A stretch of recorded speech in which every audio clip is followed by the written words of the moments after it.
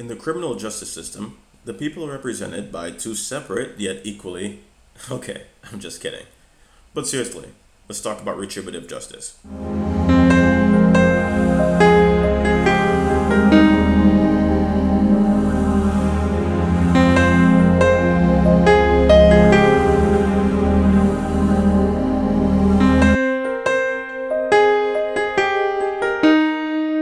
Retributive justice can be defined as a system of criminal justice based on the punishment of offenders rather than on rehabilitation. Does the idea of a criminal justice system based on punishment rather than rehabilitation make sense? Especially when thinking of the most egregious offenders, the answer may seem to be an obvious and resounding yes. However, this logic only makes sense if one subscribes to the idea of libertarian free will. As discussed in a previous upload, libertarian free will is not consistent with the reality that we occupy.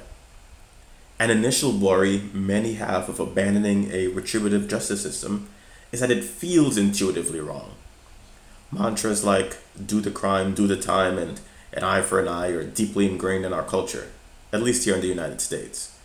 Are we supposed to merely forgive and forget as criminals offend because their actions were causally determined? Well, of course not. It's not that simple.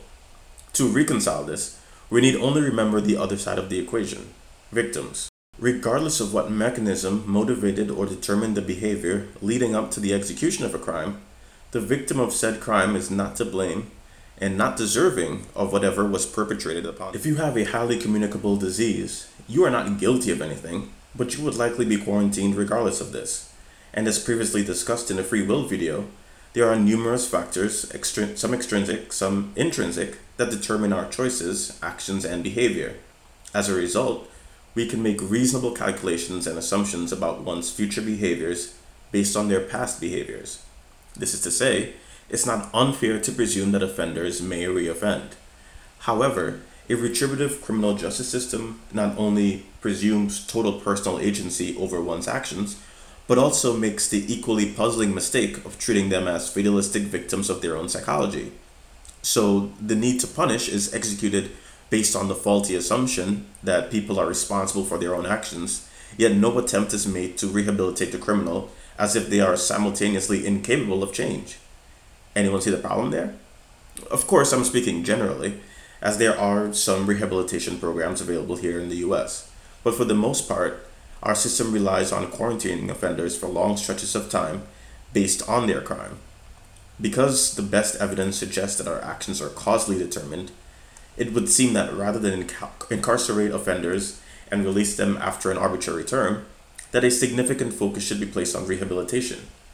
The knee-jerk reaction to severely punish the guilty likely should be tempered and replaced with a greater emphasis on reducing the recidivism rate. To borrow a thought experiment from Sam Harris, if a criminal can be cured with a pill that will assure that they do not reoffend, does it still make sense to punish them?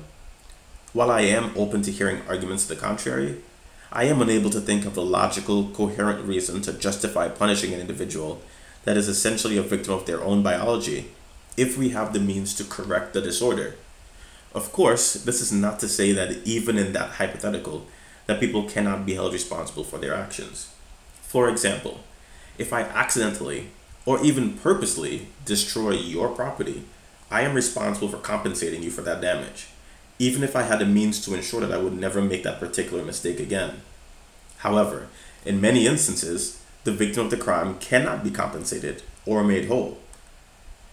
If the focus of our criminal justice system remains chiefly on punishing the guilty, we will remain in the vicious cycle of essentially chasing our tails. Rehabilitation seems not only the logically and morally superior choice, but also pragmatically superior for the benefit of society at large. Thank you for listening.